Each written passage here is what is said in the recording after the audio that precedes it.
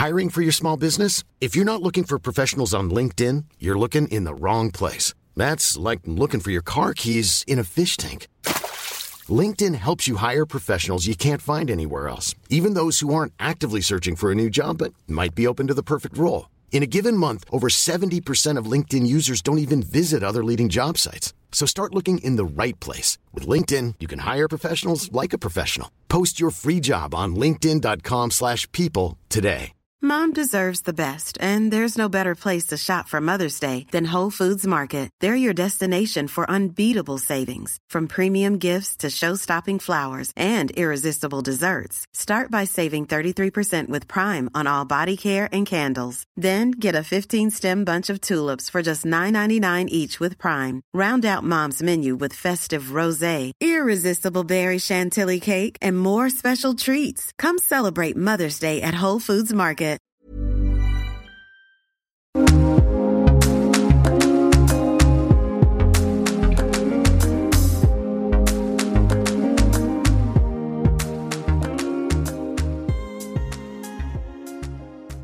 Welcome to Ireland's Birth Stories, a podcast created for women to share their experiences with pregnancy and birth. My name is Cora Gernan, and I've created this space to enable women to share their experiences from start to finish without feeling shy about the detail. If you would like to support the podcast, you can do so through Patreon. I have attached the link on the website, so if you just visit the website, irelandsbirthstories.ie, you can then find the Patreon link there. Thank you to those that have.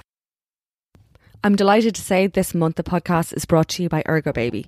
So Ergobaby was launched in 2003 by mother and clothing designer Karen Frost. Living in Maui, she was searching for a baby carrier that would allow her to enjoy her active outdoor lifestyle and daily routine without having to sacrifice precious bonding time. After trying 7 different carriers with varying degrees of success, Karen developed her own soft, structured carrier, and since then the brand has been on a mission to empower families to bond, grow and thrive by creating premium baby products with comfort in mind, while never compromising on function and quality. Today, Ergobaby offers a broad range of award-winning baby carriers, including the new OmniBreeze. So the OmniBreeze innovation design means both wearer and baby benefit from maximum airflow and maximum comfort. Its lightweight, soft flex mesh allows both parent and baby to stay cool and dry all day, while padded shoulder straps and lumbar support ensure parents' comfort. And its deep bucket seat and padded neck support mean baby stays comfortable too. Suitable from birth up to 20 kg and ergonomically offering all 4 carry positions, the OmniBreeze is the only carrier parents will ever need. Like all Ergobaby carriers, the OmniBreeze is designated hip healthy by the International Hip Dysplasia Institute and comes with the Ergo Promise Lifestyle Guarantee. Head over to ergobaby.ie and use the code IBSER10 to receive 10% off all wraps and carriers, valid from the 17th till the 24th of May 2021. In this episode, I chat to Claire and she talks me through her 2 pregnancies and 1 birth. So Claire suffered a miscarriage on her first pregnancy. They decided to take a little break from trying, but later conceived their daughter, Caitlin. Claire read lots of books, did classes and prepared as much as she could for labour, and she was pretty excited about her birth experience that was ahead of her. She did go into spontaneous labour but was later induced as there was meconium in her waters.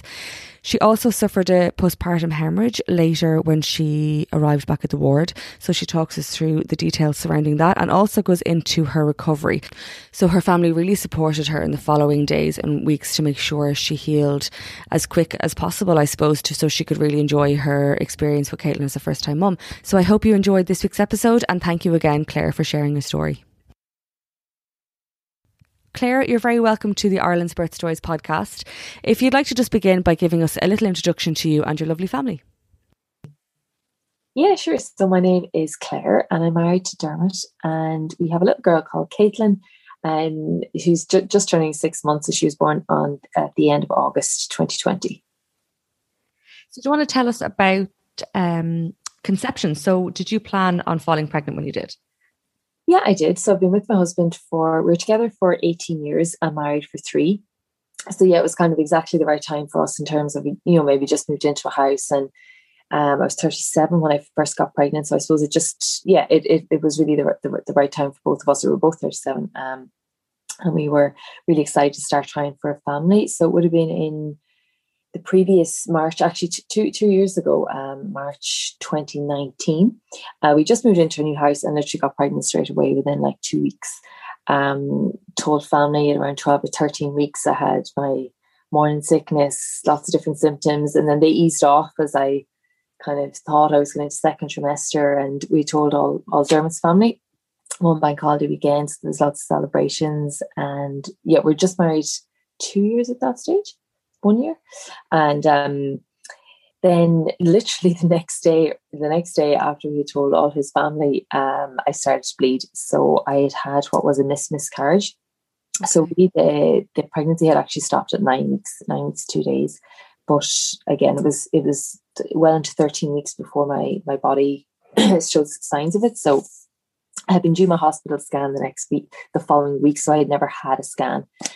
And so that was obviously, it was just disappointment was the main, the main emotion. Grateful we got pregnant so quickly, but, obviously it kind of just wasn't meant to be. And I suppose I had a certain amount of acceptance of the fact that maybe, just sometimes if something's not meant to be. But I knew in my own head that when I felt pregnant again, then I would deal with a lot of it, like in the first trimester of the next time. So I kind of, I coped fairly okay with it at the time, just took minimal amount of time off. I ended up needing to have a D&C, but that was actually a very, straightforward procedure, and everything went really well, and kind of took the summer off from thinking about getting pregnant, and just kind of enjoyed sea swims and different things like that, and a little bit of Prosecco. And I suppose it was at the end of 2019 then I decided to try again. So it was probably around, it was October, November time. And then I felt pregnant in December. December I would have my positive pregnancy test. So we were kind of max maybe 2 months trying when all kicked off again. So thankfully it ended up going, everything went fine. I'd had a couple of private scans. So we had our first scan at I think maybe she was 6 weeks. Anyway, I just remember the length was 0.5 centimeter. So it was like, sometimes I still call my little 0.5 centimeter, you were just like, there's so much hope when you see the measurement and see the little heartbeat. So as I said, everything. Did you want to go for an early scan purely because obviously you would have been a lot more nervous this time around? Was that the reason why you went for such an early scan? Yeah, exactly. Yeah, that. And I suppose, my anxiety was high. Just, every single day you were wondering, was it going to have the same ending? And you're thinking forward to the next time, or, so yeah, no, it was mainly for anxiety. I was so anxious. And also I suppose we'd never got to see that heart, the heartbeat.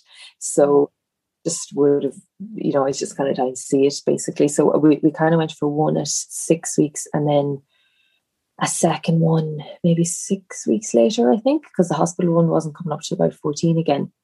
But I did have, I wouldn't really have counted myself an anxious person. I would tend to do meditation and yoga, and I was trying to do all my normal practices, obviously feeling just the tiredness was next level, morning sickness, which were all great symptoms and really good signs. But the anxiety was for me, was really intense, and just something I couldn't quite get on comfortable with.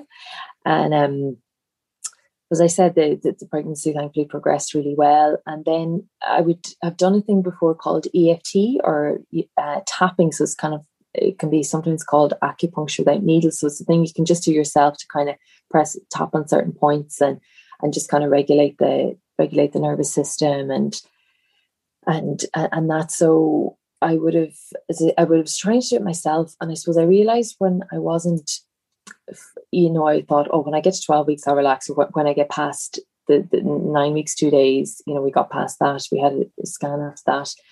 And then when I got to 12 weeks or 14, I thought, I'll relax. And I remember thinking, when I get to 16 weeks now, I'll definitely relax. And I just wasn't. And I was slow to tell people, obviously we waited to tell Dermot's family again. And after a positive scan and told all my family, but I was still kind of hesitant telling people. And it wasn't obvious, it was kind of easy enough to hide. So I didn't have to tell people that early. And I just remember at 16 weeks, that anxiety was just not shaken. I was like, it's just not going away. So I booked a session with a wonderful lady called Sarah Tobin, who's basically... I've heard of Sarah, yeah. Yeah. I just sent a follow her on Instagram randomly, or not so randomly, but I'd followed her for a while. Her kind of main thing is tapping for mums. And so I said, look, I'm just going to book a session because I wasn't getting on top of myself, and it wasn't just going to disappear overnight like I'd hoped. So booked a session with Sarah, and it was absolutely fantastic, where the session was between an hour and a half, and just kind of tapped into the fears, the worries. And as I said, I had known that's when all the things from the first pregnancy would come up. And, and they did, and we just worked through that, and she was absolutely amazing. And literally I had kind of one group of friends or all work colleagues that I still had to tell. And within a day or two of that session, I just had messaged them all. Like it was just freed up a lot of stuff. So it coincided with my first trimester symptoms fading. It took about 16 weeks to feel good. So between everything, I just felt on top of the world for the second trimester. Booked a second session with Sarah just because she was so brilliant, even just to deal with like other stuff, because she's fantastic with everything. But so booked another session with her, but it wasn't particularly pregnancy related at all. And sailed into my second trimester, which coincided with the beginning of it was March 2020. So that kind of whole lockdown, working from home. So I had the most lovely summer. We did our whole kind of raised bed and different things around the garden that we hadn't done. So we moved in and work from home and taking good care of myself and all that kind of thing. So second trimester was one of the most enjoyable periods of my life. It was really, I just absolutely great. And then third trimester went pretty much as smoothly. I had some edema. That was mainly the main or only kind of unpleasant pregnancy symptom I had then once I got out of the first trimester. So I had quite a significant amount of swelling in the feet and I suppose my hands as well towards the latter stages. But they kept a really close eye on, my blood pressure and everything. So there was no major worries as such, but it was like that. It's just something I had to keep an eye on. And we decided to go private, just kind of near the end of the first trimester. So a lovely, fantastic consultant. I ended up being really glad that we made the decision to go private with Caitlin's birth. And so I suppose kind of fast forward to around actually June, just coming out the second trimester, I did a workshop with Helen Plass of Nurture Mamas. Again, someone I found on Instagram, had followed her stuff, did one of her pregnancy yoga classes, and she had a weekend workshop just in birthing. It was called an Empowering Birth Workshop, and I would say it was exactly what it said on the tin, in terms of it went through kind of your different birthing positions. And I have to say, I've always had an interest in childbirth. I loved hearing childbirth stories, how people got on. And I was almost looking forward to the labour, to be honest. It wasn't something I was dreading. I was kind of up for it. I was definitely one of those people that was going in prepared. I had something like 7 books, I think. I didn't read every one of them, but I had like books borrowed off friends between gentle birth, active birth, just different kind of, all sorts of different birth books. And then I had the course with Helen. So what I found was actually really good, and I don't know if I would have kind of researched all of that myself, was she went through all the alternative methods, like your say like induction, cesarean, or any different interventions that might happen during it, and the pros and cons of them. So we've just down to like gas and air. She went through 10 machines. So aside from doing all the birthing positions, if everything went absolutely fantastic, and being on your hands and knees and squatting and the benefits and all the whys, she also did all the possible interventions that might come up and why or why not you may choose to go with them. So that was a real kind of education. It was a real kind of 360 I felt on the whole lot. So came to term, as I said, I was almost buzzing for the birth. I was feeling completely like just nearly bring it on when you get to that stage, and doing oh my god, like I was doing all my kind of I did actually the breast massage in preparation for the for breastfeeding. to get kind of some colostrum right beforehand. I was doing my visualization, so I had a birth plan of how exactly you'd wanted to go, like absolutely say perfectly from start to finish.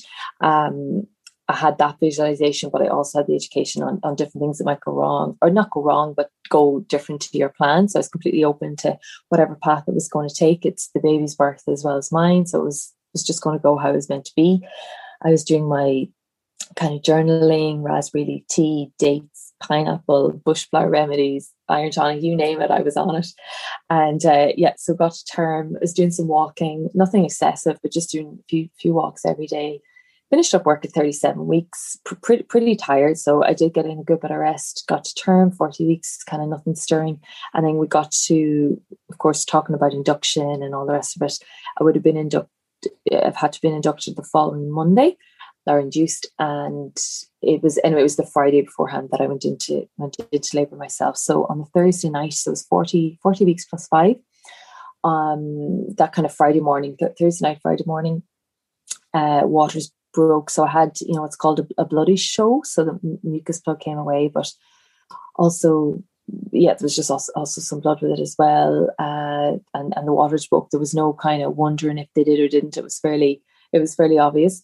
And I did actually stay at home for a couple of hours. I just went back to bed and I wanted to see what would happen. I know it's typically recommended that you would go in, but I just thought I'd just take a couple of hours and see, and just get a few hours kept, to be honest. I didn't sleep much, but I did I had 2 apps. I had the Expectful app, which I find really, really good, both before and after I had Caitlin, and also the Gentle Birth app. So I put on one of the sleep tracks, just tried to rest. So I went into, while I didn't sleep much, I was into kind of a really kind of meditative state, and kept little notes of any kind of mild cramps I got, which were just mild. So 7 a.m. next morning, rang the hospital, and was in for 9. They said to come in straight away. So by the time we got everything ready and drove into the hospital, I was probably registered, seen by a nurse for around 9 a.m. And it was all looking really kind of just clear cut. She said, like, my husband was in the car park, so she said, because obviously we're kind of in COVID at that time, so he wasn't with me. She said, go back out to your husband, take a walk around the grounds. This is it starting, but there's nothing. I think maybe it was kind of 1 centimetre dilated or something. So that was all great. Just went to the bathroom before I headed out to him, and then saw, which I know was kind of TMI, but I didn't actually know what it would have looked like at the time. I saw there was like a green stain on the sanitary tile after I had gone to the bathroom. So I thought I'd just show, just tell the nurse what it was. Mm.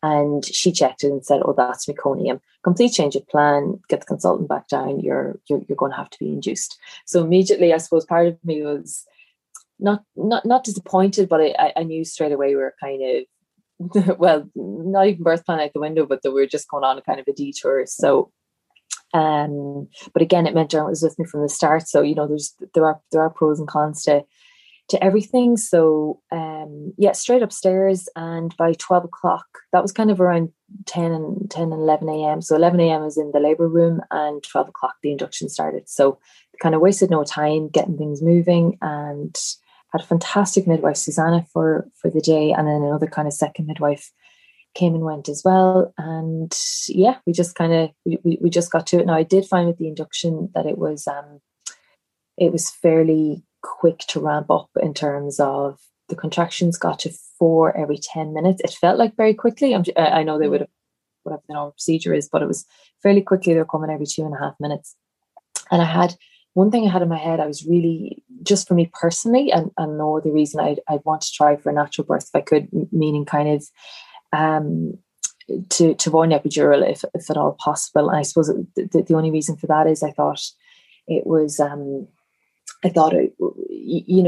just more in the idea that the human body is designed to give birth and, get the oxytocin flowing, and that I would be able to manage the pain and so on. So I was kind of determined to, to still give it a go with the induction, but very much taking it as we'll see how it goes. And I put so much prep into different things I could do to help with my oxytocin, but obviously with an induction you're kind of given an artificial oxytocin. So were you given the gel or were you put on the drip?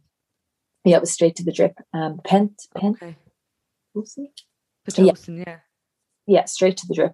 So it literally, literally started the minute I was hooked up to the drip. And because again of the induction, I had two kind of trace belts around me, so one for the baby and one for me. So that left, I was a lot more immobile than I had expected.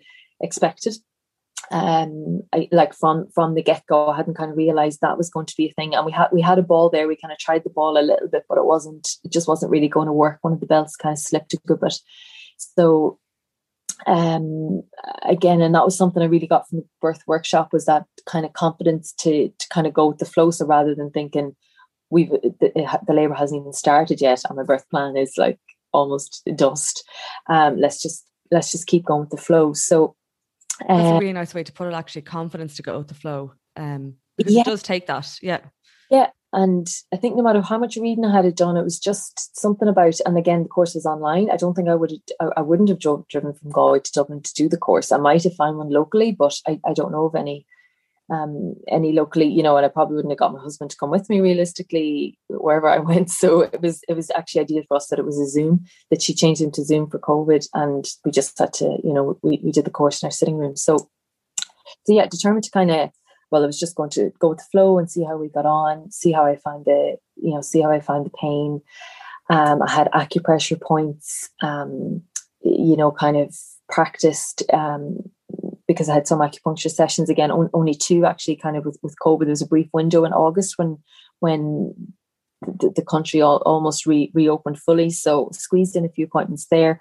And Linda had given me some fantastic acupressure points. So we had planned to do that. A friend had lent me a TENS machine, which actually I probably wasn't going to buy because of mixed reviews about them, but she lent it to me and ended up being an absolute godsend. So we put the TENS machine, like a back labor, it was all at my base of my spine. Put the TENS machine down there, and it happened to be over the points that you would have pressed for acupressure. And rather than my husband having to kind of press them every time I got a contraction, I had the TENS machine. We had them right over the points. And I think between the two of them, there was an added kind of boost from the TENS, because I find it absolutely invaluable. So I had my Gentle Birth soundtrack on. There was one called Alera Companion, and I have never listened to it since, because I listened to it so many times that day. I think it would just bring me back a bit too much if I put it playing now. But I had my labor track, and every time I got a contraction, for me, just what worked was kind of, just dropping onto my knees. So I would have been kind of at the side of the bed between contractions, like standing up and talking to the midwife and my husband. And then for a contraction, just kind of went down on my knees, went into my own space and pressed play on the track. So that was the whole afternoon. So yeah, they just it got kind of more and more intense. Just kept doing what I was doing. I remember what really helped for myself was that every time they checked, my dilation, I had dilated a little bit more. So it really kind of kept me encouraged to I think it was probably kind of really lucky, or I was really kind of trying to visualize that the cervix was opening. So when we first started, I was 2 centimeters. A couple hours later, I was 4, then I was 6, then I was 8. Like, we kind of kept getting a real positive every time she checked. I remember getting 6 centimeters and thinking, okay, I've had the experience of childbirth, of labor now. Will I just get an epidural? I was kind of, the novelty had worn off at that stage, and I was half serious, and the midwife was just really encouraging, and she was like, look, you're doing so well, and will we just keep going the bit. She was just really great. So we keep trying another bit, and ended up not having the epidural at all. I had some gas and air, just wasn't quite for me. I didn't like the feeling from it, so we had that there, but I didn't use it very often. So it was just myself, my labor companion track, and the TENS machine, and my husband as well. I think near the very end, I chucked the TENS machine. The effect kind of wore off. I kept turning up the kind of, not the volume on it, but the knots on it, and there was no more kind of strength in it. So we abandoned it very, very close to the end. But between the midwife, Dermot, and just the breathing and the labor companion track, it was enough. So it was all perfect. And then we got to the pushing stage, and I think that was only something like 16 minutes or something. It was quite short. And again, thought I might be able to give birth on all fours, or I was just last on the wish list would have been giving birth on my back in stirrups. It was just at the bottom of the list from everything I'd read about natural and your pelvis and everything.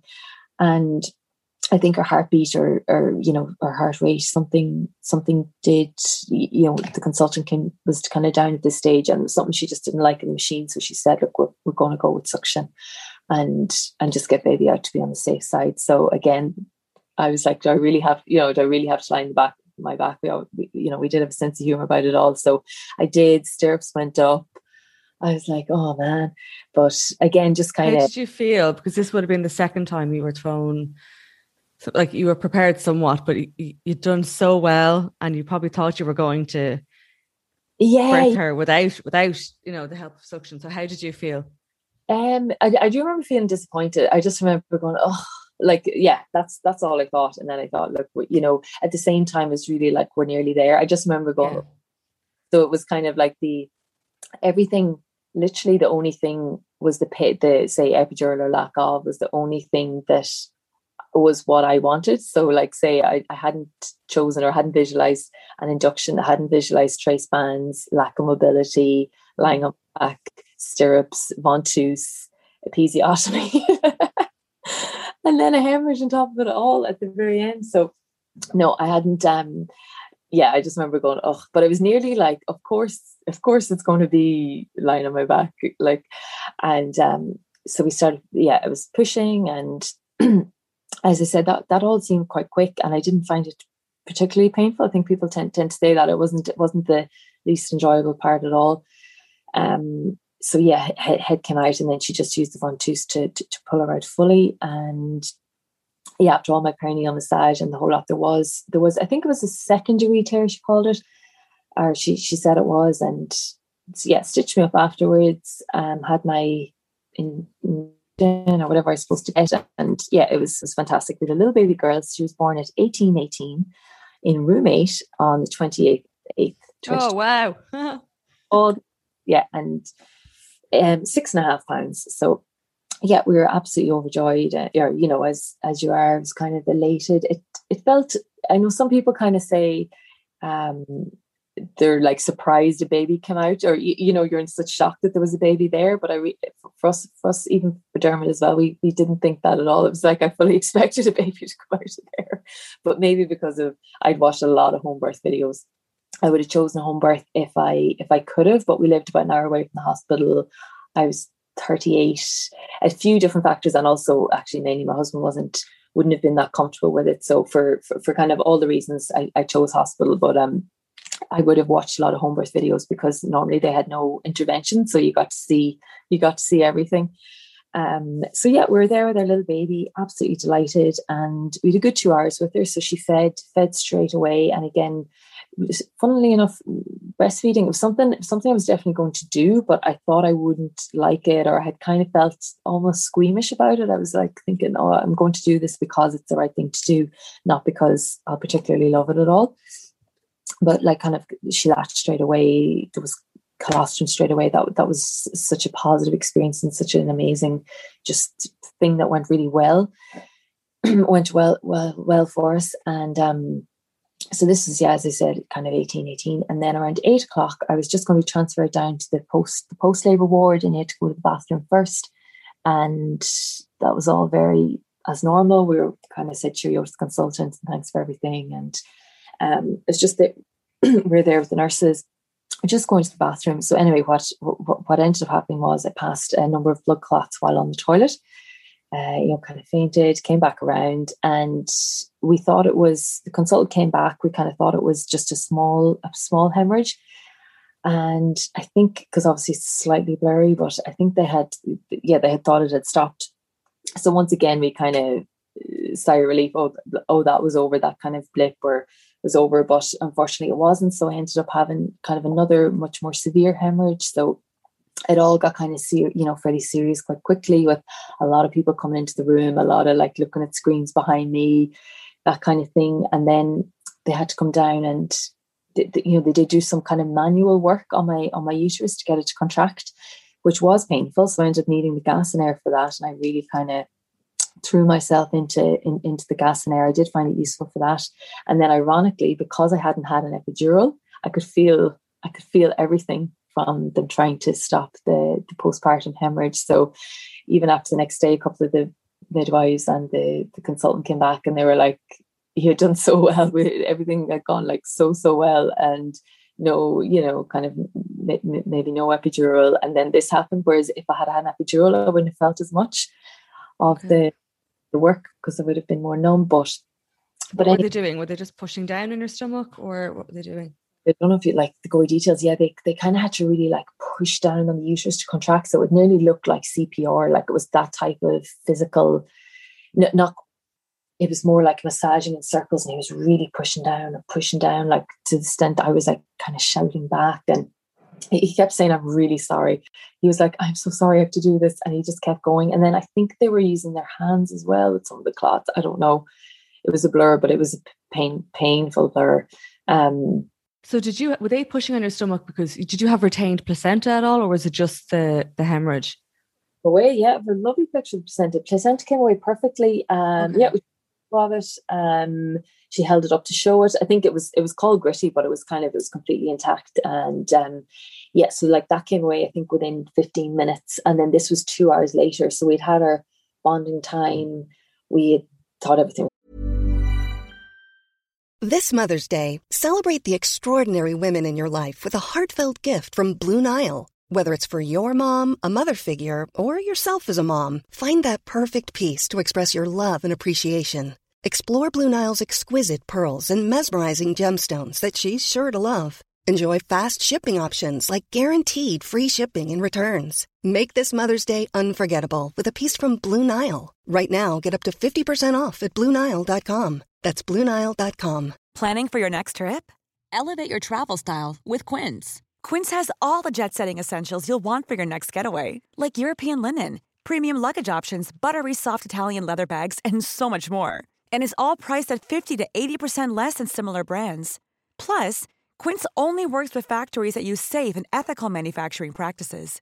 Pack your bags with high-quality essentials you'll be wearing for vacations to come with Quince. Go to quince.com/pack for free shipping and 365-day returns. A lot can happen in 3 years, like a chatbot may be your new best friend. But what won't change? Needing health insurance. United Healthcare Tri-Term Medical Plans, underwritten by Golden Rule Insurance Company, offer flexible, budget-friendly coverage that lasts nearly 3 years in some states. Learn more at uh1.com. Mom deserves the best, and there's no better place to shop for Mother's Day than Whole Foods Market. They're your destination for unbeatable savings, from premium gifts to show-stopping flowers and irresistible desserts. Start by saving 33% with Prime on all body care and candles. Then get a 15-stem bunch of tulips for just $9.99 each with Prime. Round out Mom's menu with festive rosé, irresistible berry chantilly cake, and more special treats. Come celebrate Mother's Day at Whole Foods Market.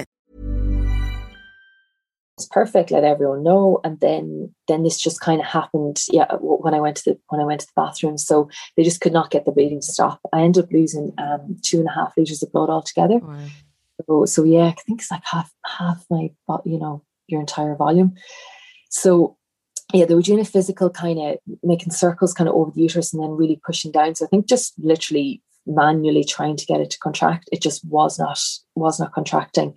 And then what they do is if it's kind of not looking, if nothing kind of is, if it's not stopping, they would bring you up for the inserted, it's called a balloon. It's like a tiny little, balloon, I suppose, but like it's tiny then when they showed it to me.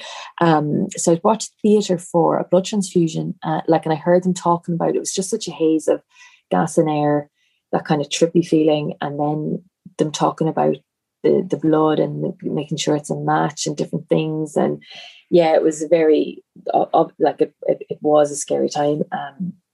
Was Caitlin with your husband at that stage?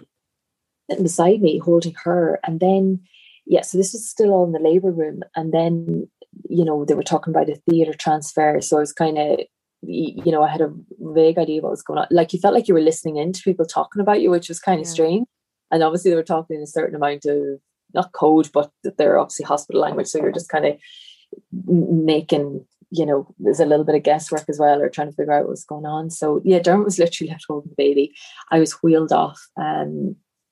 he was just sitting on a chair with her, and we talked about skin to skin, but I think between everything he hadn't quite done like full skin to skin with her. He was holding her and everything, but they didn't kind of have that moment. So he was just kind of holding a newborn for the first time ever. And so I was kind of brought off to theatre and kind of received blood transfusion, and then they put a balloon into the uterus. So it's to actually make it contract. It's like the next thing you do if they just cannot get it to stop.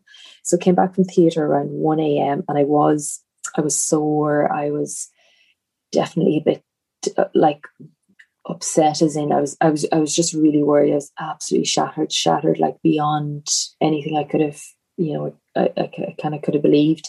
And it turns out in the meantime, I was so traumatized is the right word. Like I was so traumatized from it all. I nearly forgot I gave birth. It was that kind of all encompassing. I nearly forgot. I was just going to say that, like at the end of this, there's still a baby there. Kind of birth. And when I went back down, they told me, but I thought they told me that I was going back down to the exact room I gave birth in. But obviously I think they just meant the ward. So I was put in just a different room. I think it was the room next door.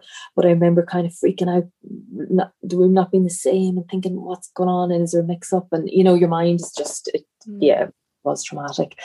And turns out Caitlin had got cold. So she ended up having to be put in an incubator while Dermot was with her. She went on kind of a heat pad first, and that didn't fully work. So she ended up in a little incubator for a couple of hours to make sure her temperature was okay. He was just also left nearly as traumatized, wondering what was going on and trying to just look at a newborn, and then watching her in the incubator. So 1 a.m. I got back down to the labour ward, and I just was kind of trusting she was okay. Basically, I had no, I couldn't move, literally kind of couldn't move. So I remember doing a lot of kind of breathing that night, and I would have been familiar with trauma release exercises from kind of just different things I've done over the years. So I was kind of just doing a few different just visualizations and just really trying to calm the system and integrate what had happened. And also the tapping that I had done with Sarah, I was able to do some kind of a tiny bit of tapping on just the shock and trauma. So even though I was just very fitfully in and out of sleep, or it wasn't even sleep that night, I don't know what it was. I was on a lot of drips, and I can't remember. I was hooked up both sides of my arms anyway, to what felt like all sorts. But the next day, trying to think, the nurses kept her that night. They kept her for 2 nights, actually. They kept her that night and then the following night as well. I wasn't able to, to look after her myself. So then the following morning, I think they brought her back into me. But thankfully for us, there's something I'm so grateful for, is that the breastfeeding actually still I was able to continue. And I think a lot of it was to do with doing that breast massage in my 3rd trimester. I'd seen it, I got out a few drops of colostrum, so it was all kind of right there from as soon as she was born. She just latched so well. I was actually able to feed her the next day when they handed her to me.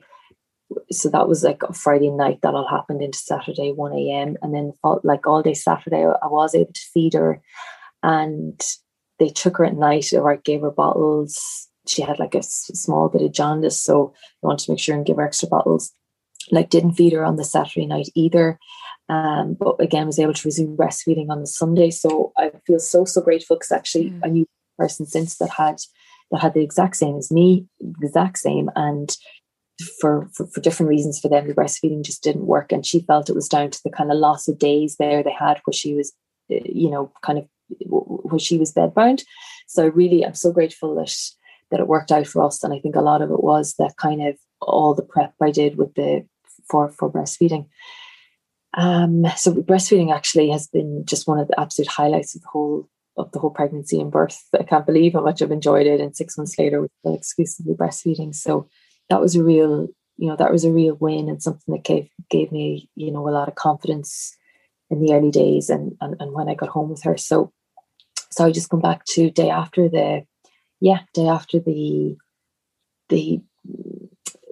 after the whole hemorrhage. The consultant came back in, she was super, and just kind of told me about what happened and different things, and did actually mention that there's someone you could talk to if you felt it was such a traumatic experience that you to talk to someone about it, they could arrange that. I don't think it would have been immediately, maybe at a slightly later date. So I just thought it was very nice that they acknowledged the was, the midwives were unbelievable. And because I was still in the labour ward that night, and they kept me a second night there as well, that was one-to-one care. So they kept the baby at night, and we're just so lovely. I mean, you can't say enough about midwives. I feel like I still had vomit in my hair from something during the the whole kind of hemorrhage thingy, and they were kind of washing that out, and just there's just not enough words for how fantastic I found everyone. I think it was Lizzie was that lady. She was super. So everyone, as I said, everyone's just so nice, and Dermot was just grabbed a bit of sleep, I think, that night. I can't remember. We were all wrecked. And anyway, so Saturday was kind of couldn't get out of bed, or was told not to. And then Sunday was the same, and I think it was Monday when they went to take Sunday they went to take out the balloon. So actually what happened then was, so that kind of last attempt they did, which was to put in a balloon to contract the uterus, when we got back down from theatre that morning at 1 a.m. after the hemorrhage, they checked this, they did like an ultrasound scan, and the balloon had deflated. So it's normally supposed to be filled with water. It actually deflated on the way back down from theatre. So it hadn't actually worked. So it was ended up being not an effective procedure whatsoever. But luckily my uterus had actually started to contract itself. Okay. So they went to remove the balloon then on the Sunday, and that was a bit traumatic because they had to give me a severe painkiller, they said, just in case, because I kind of been through so much, and they were like, we don't want this to be sore as well. So it just felt like more drugs, more painkillers, more everything on a drip, your vitals being checked morning, noon and night, which was super, and I got the most amazing care. But I suppose I haven't had an antibiotic in 20 years, and I would tend to keep acupuncture kind of proactive about health. I wouldn't have been in the kind of hospital or even doctor surgery really at all before the first pregnancy. So so this was all just kind of, to me, it added an extra level of just newness about the whole thing and different. So then we kind of thought we were over everything. I was transferred to the post-labour ward, so I was there for 2 nights.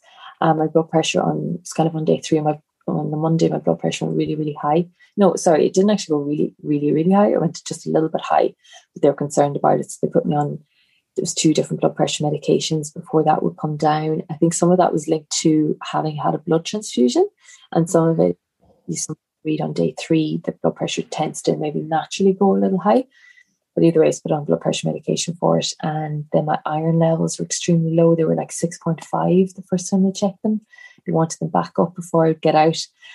And by the kind of Monday night, Tuesday, I was really, really wanted to go home at that stage.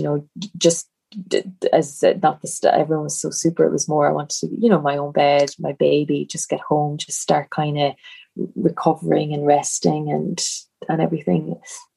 So on the Tuesday, it was just down to the wire. I was like, I really, really, really would like to go home now, and did all the kind of final iron checks and blood pressure. And at this stage, every time I saw that blood pressure monitor being wheeled in, my blood pressure would actually go up.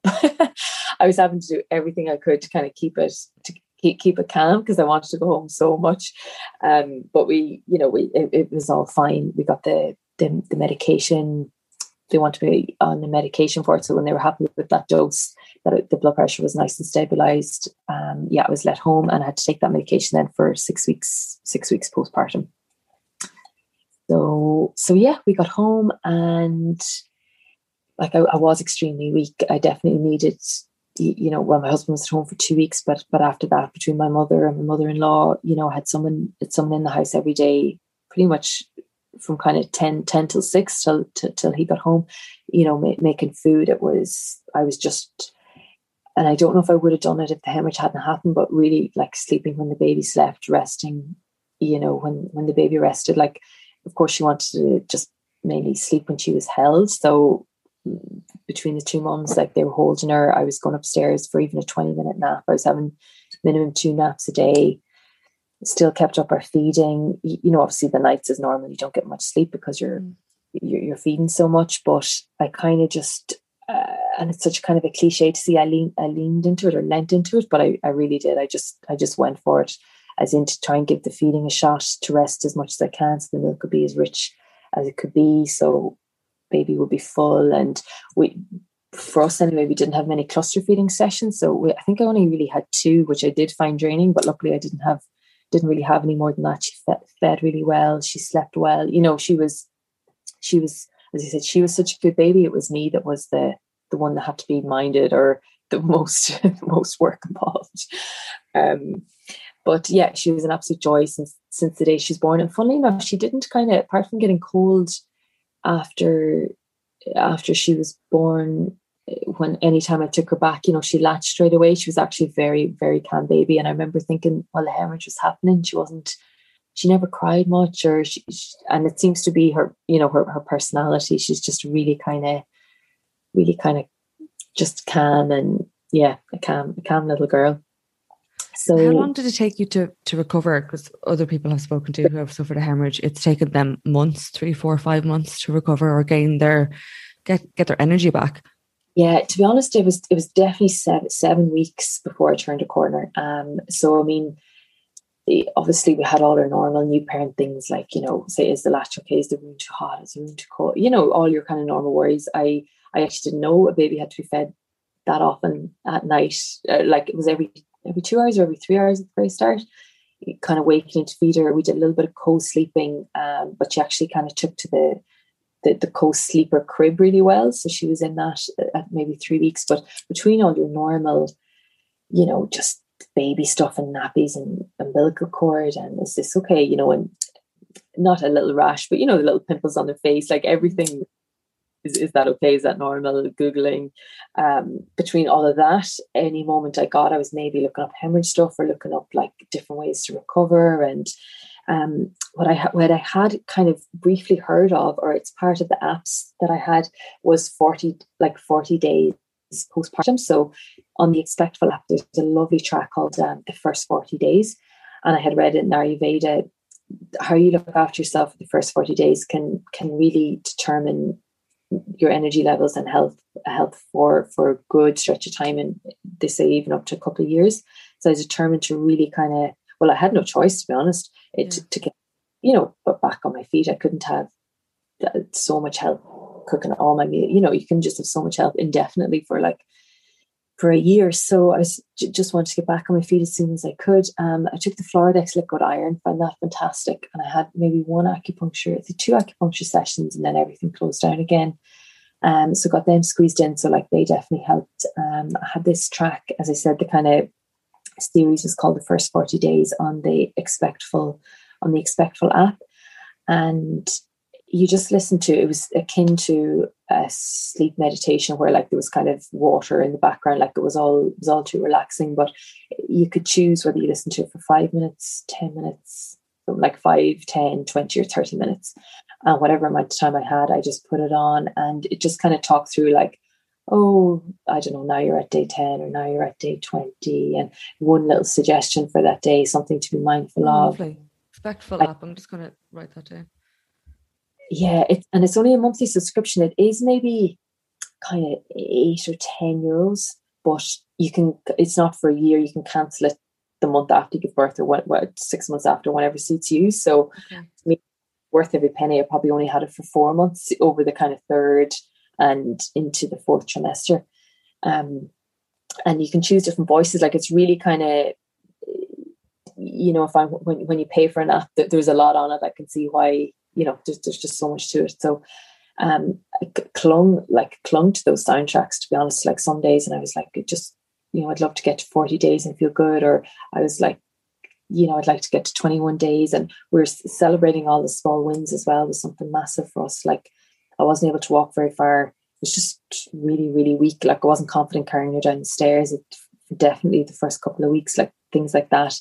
So we didn't go for walks. We did a couple of drives because I live beside the sea. So we kind of had 2 different beaches within 2K kind of. We drove, instead of walking to them with the buggy like I do now, we drove to them. I just got out, walked around the car, got some fresh air, back home, back in bed. determined to do small little things like that. So my liquid iron, lots of warming food. So based on the kind of traditional Chinese medicine of your stews, your chicken broths. So both my mums were boiling bones and you know, making stews and making all the kind of really nice comfort foods and kind of getting my energy levels back up. So we celebrated like 2 weeks, 4 weeks, when she was 6 weeks, when she was 8 weeks. And I just remember thinking, you know, you're like, right, when we get to 6 weeks now, you know, that'll be a real milestone, and whatever, maybe got a pizza or something. We just kind of had a little, you know, toast it. We've got this far. And, you know, she was so good and doing so well and thriving, and her weight and everything, like everything was going so well.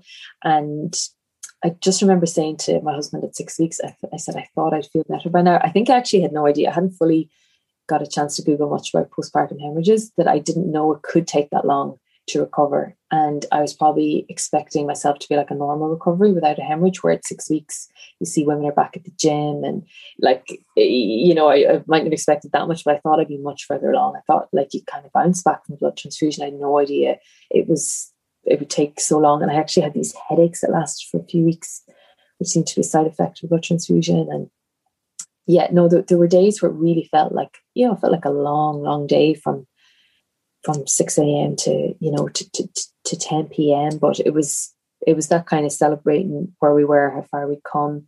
And then at 7 weeks, I just felt I turned a corner. I was like, wow, I actually maybe feel like getting dressed up out of the same pair of leggings or pajamas that I was wearing for the previous 6 weeks kind of thing.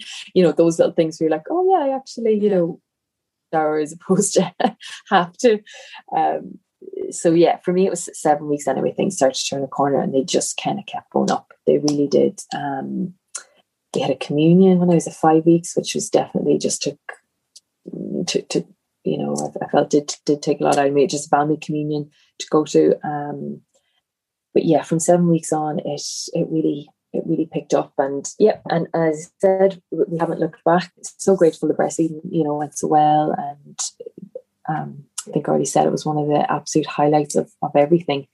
And so unexpected, because I hadn't expected to enjoy it, you know. Yeah. And did you speak to anyone in the end? Did you visit the hospital for a debriefing or ask to see your notes or anything like that?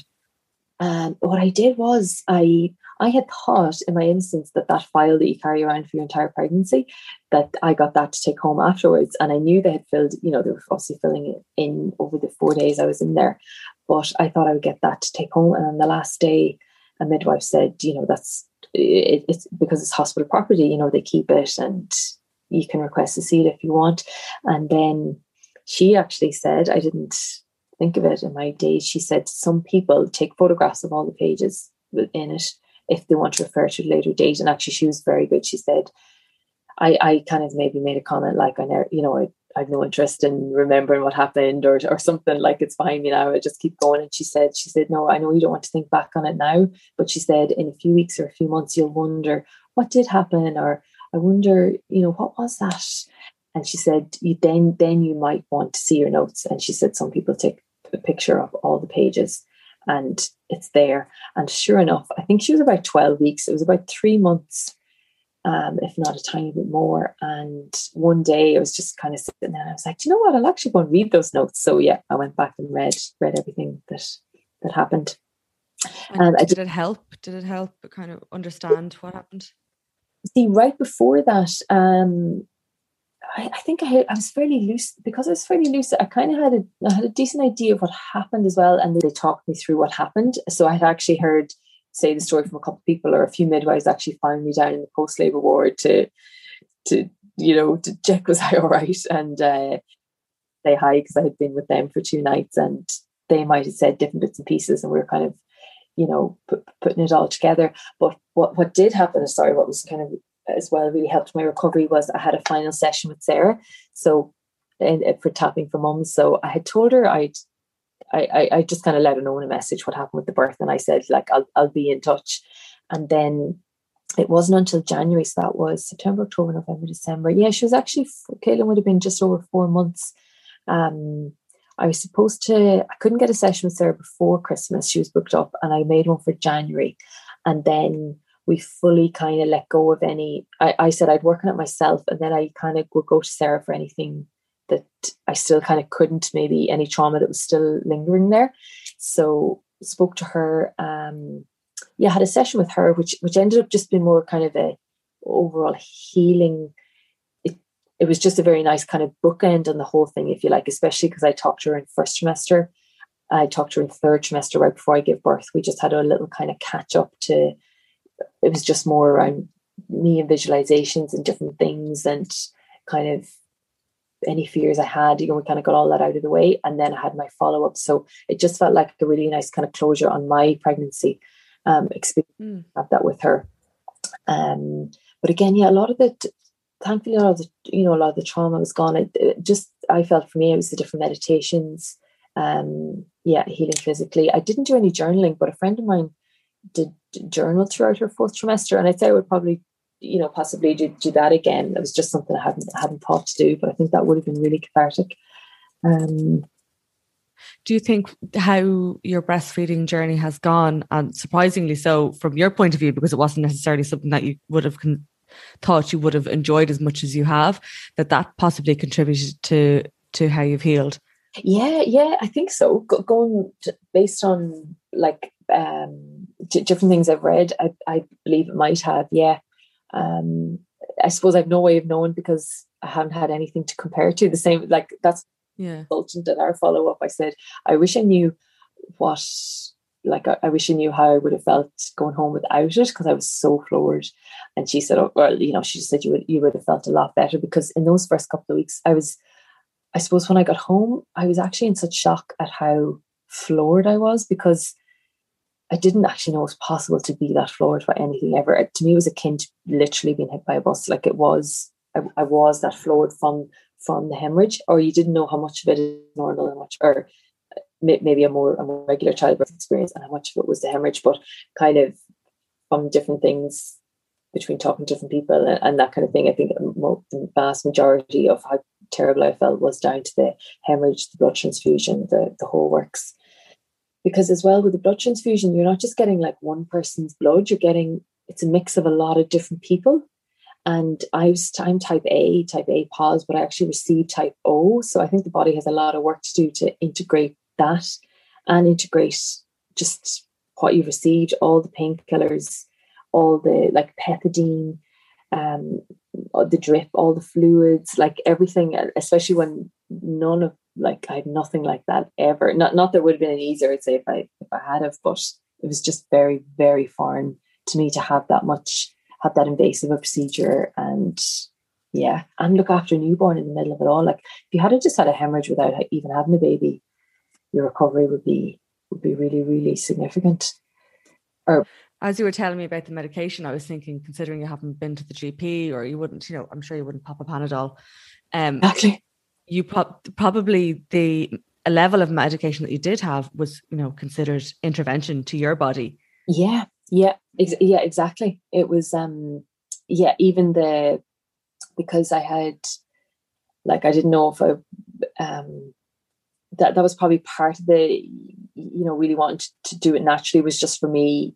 I feel so passionate that our body, say our immune systems do what they're supposed to do if you look after them, etc. That the female body is designed to give birth.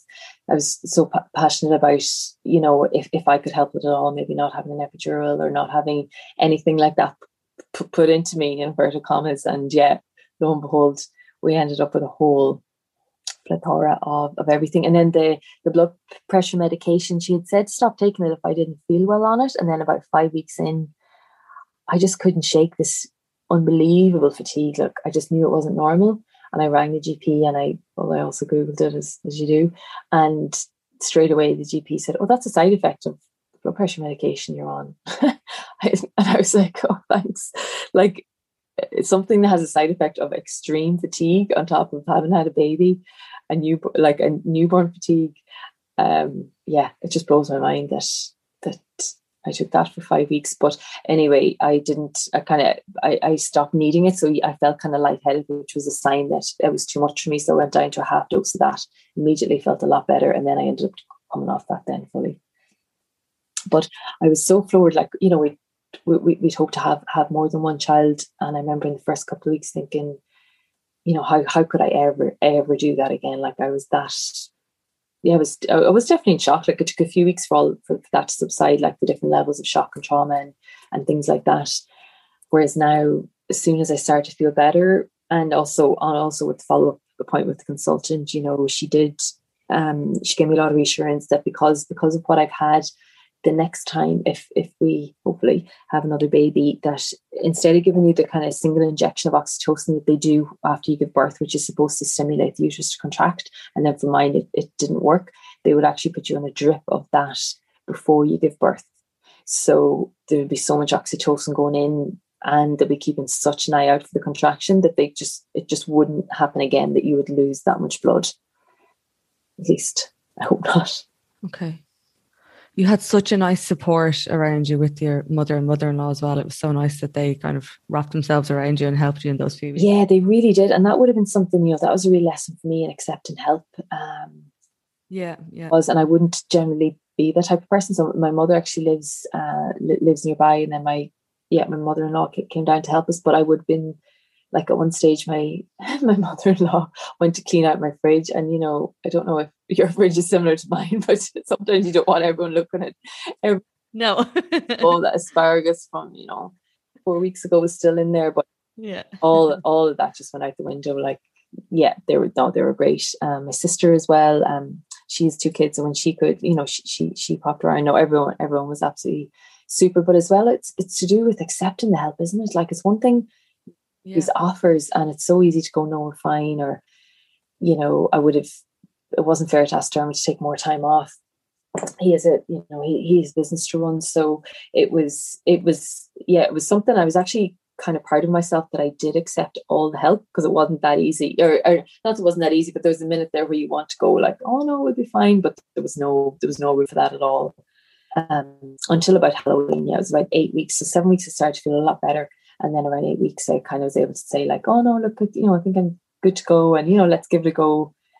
I think we just had 2 daytimes, a few hours by ourselves really in that time. And I was like, no, let's give it a go, you know, me doing dinner and, you know, just being at home. It was nice to have my own space as well. And just, it felt, yeah, of course, our routine, you know, our normal life, as opposed to kind of people in helping us being in that kind of real, there was a difference for me. We're kind of going into our normal, like my normal maternity leave, or our normal kind of, this is our new family, you know, kind of setup.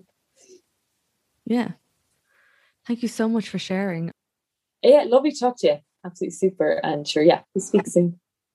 I hope you enjoyed this week's episode. If you'd like to share your story, you're more than welcome to. You can get in touch via Instagram at Ireland's Birth Stories, or you can reach out over the website, irelandsbirthstories.ie. I look forward to bringing you another episode.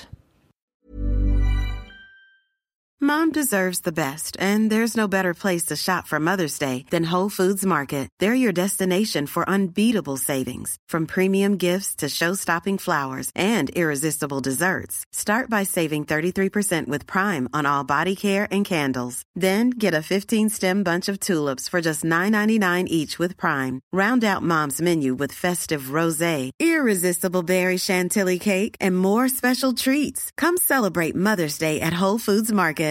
Normally, being a little extra might be a bit much, but not when it comes to healthcare. That's why United Healthcare's Health Protector Guard fixed indemnity insurance plans, underwritten by Golden Rule Insurance Company, supplement your primary plan so you manage out-of-pocket costs. Learn more at uh1.com. Planning for your next trip? Elevate your travel style with Quince. Quince has all the jet-setting essentials you'll want for your next getaway, like European linen, premium luggage options, buttery soft Italian leather bags, and so much more. And is all priced at 50 to 80% less than similar brands. Plus, Quince only works with factories that use safe and ethical manufacturing practices. Pack your bags with high-quality essentials you'll be wearing for vacations to come with Quince. Go to quince.com/pack for free shipping and 365-day returns.